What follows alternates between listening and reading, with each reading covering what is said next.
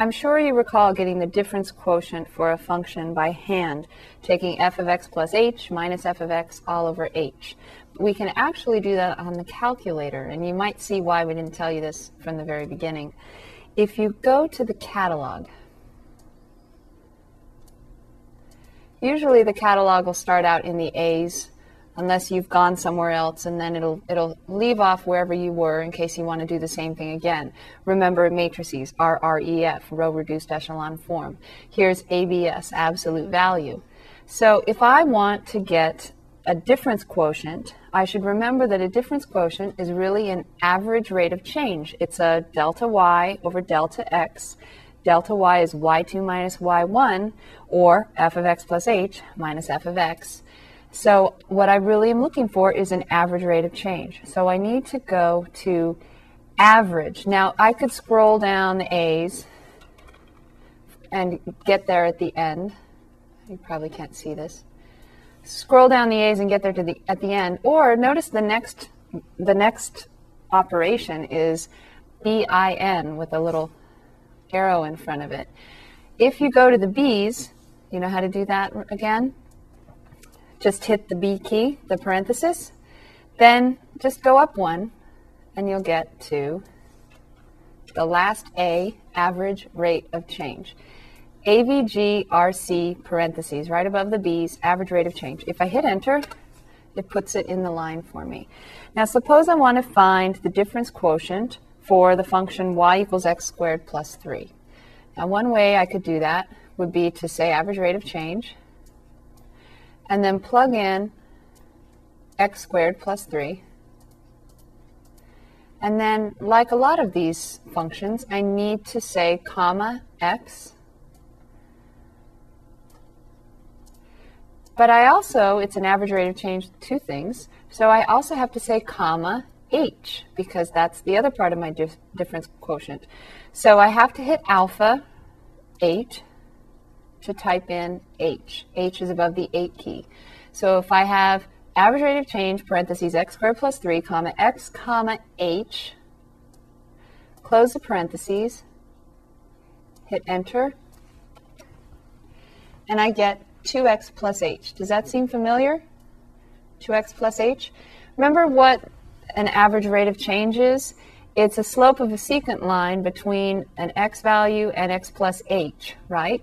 And so if you did this the long way, you'd have to plug in x plus h for x. So you'd have parentheses x plus h squared plus 3 minus x squared plus, minus parentheses x squared plus 3 all over h. So you'd have x squared plus 3 when you plug in x plus h, and then you'd have minus parentheses x squared plus 3 again, then all over h.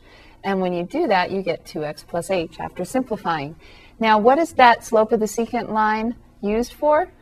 One thing we do is we take the limit as h goes to 0. And when we take the limit as h goes to 0 of the slope of the secant line, do you remember what that gives us? That gives us the slope of the tangent line. And what's another name for the slope of the tangent? The derivative. And what's the derivative of x squared plus 3? By now, that's a piece of cake, 2x. So we can see that our average rate of change, the slope of the secant line, where you have 2 points, x comma f of x and x plus h comma f of x plus h, the slope of the line between those 2 points is 2x plus h. If you take h to 0, you get 2x, which is the derivative right here of 2x of x squared plus 3. All right, that's one way to get the average rate of change or the difference quotient for a function. Also, though, if you've already got it entered in as y1, or any y value, like I do right here, in the graph menu, y equals x squared plus 3, then I could have done the same thing back in the home screen. Under catalog, average rate of change is already in there, so I hit enter. And then instead of having to enter the expression, I would just have to say y1 of x, close the parentheses, comma, x, comma, h, close the parentheses. So average rate of change of y1 of x, comma, x, comma, h. Hit enter, 2x plus h again. Let's look at another function And this time we'll enter it in the y value, so then we can just reuse this. If I go to green diamond F1 for y equals, and I'm going to type in 4x cubed plus 2x minus 9. 4x cubed plus 2x minus 9. Enter. 4x cubed plus 2x minus 9. Suppose I'm asked for the difference quotient of that function. So I would go to the home screen. I've actually already got average rate of change, but I've got it of the function y1. So I'm going to change that to y2, and everything else can stay the same. When I hit enter, I get 2 parentheses 6x squared plus 6hx plus 2h squared plus 1. If you were to do this by hand, it would not be fun because the original function had an x cubed term in it. Remember when we did x cubed and we did Pascal's triangle to get the coefficients?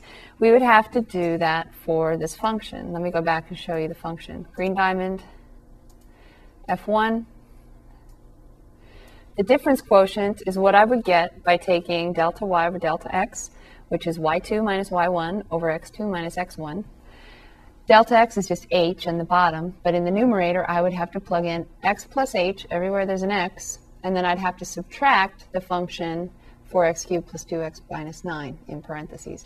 So I'd have to put parentheses x plus h and cube it. So that would be x cubed plus so on. And it would be, you could use Pascal's triangle or you could do it all by hand. It would be kind of long, wouldn't it? And then you'd have plus 2 times x plus h as well. You'd also have a 4 out in front. It's a big mess to do by hand.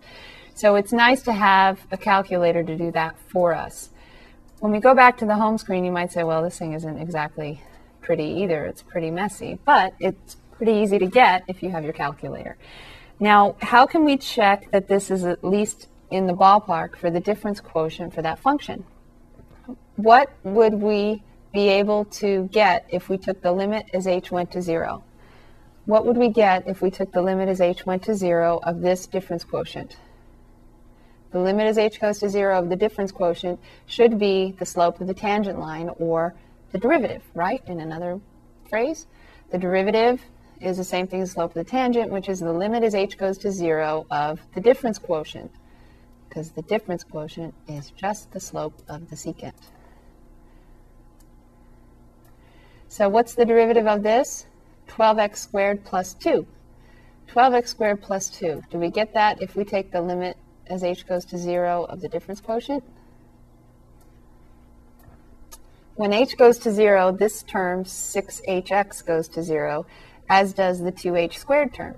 So what I have left is 6x squared plus 1.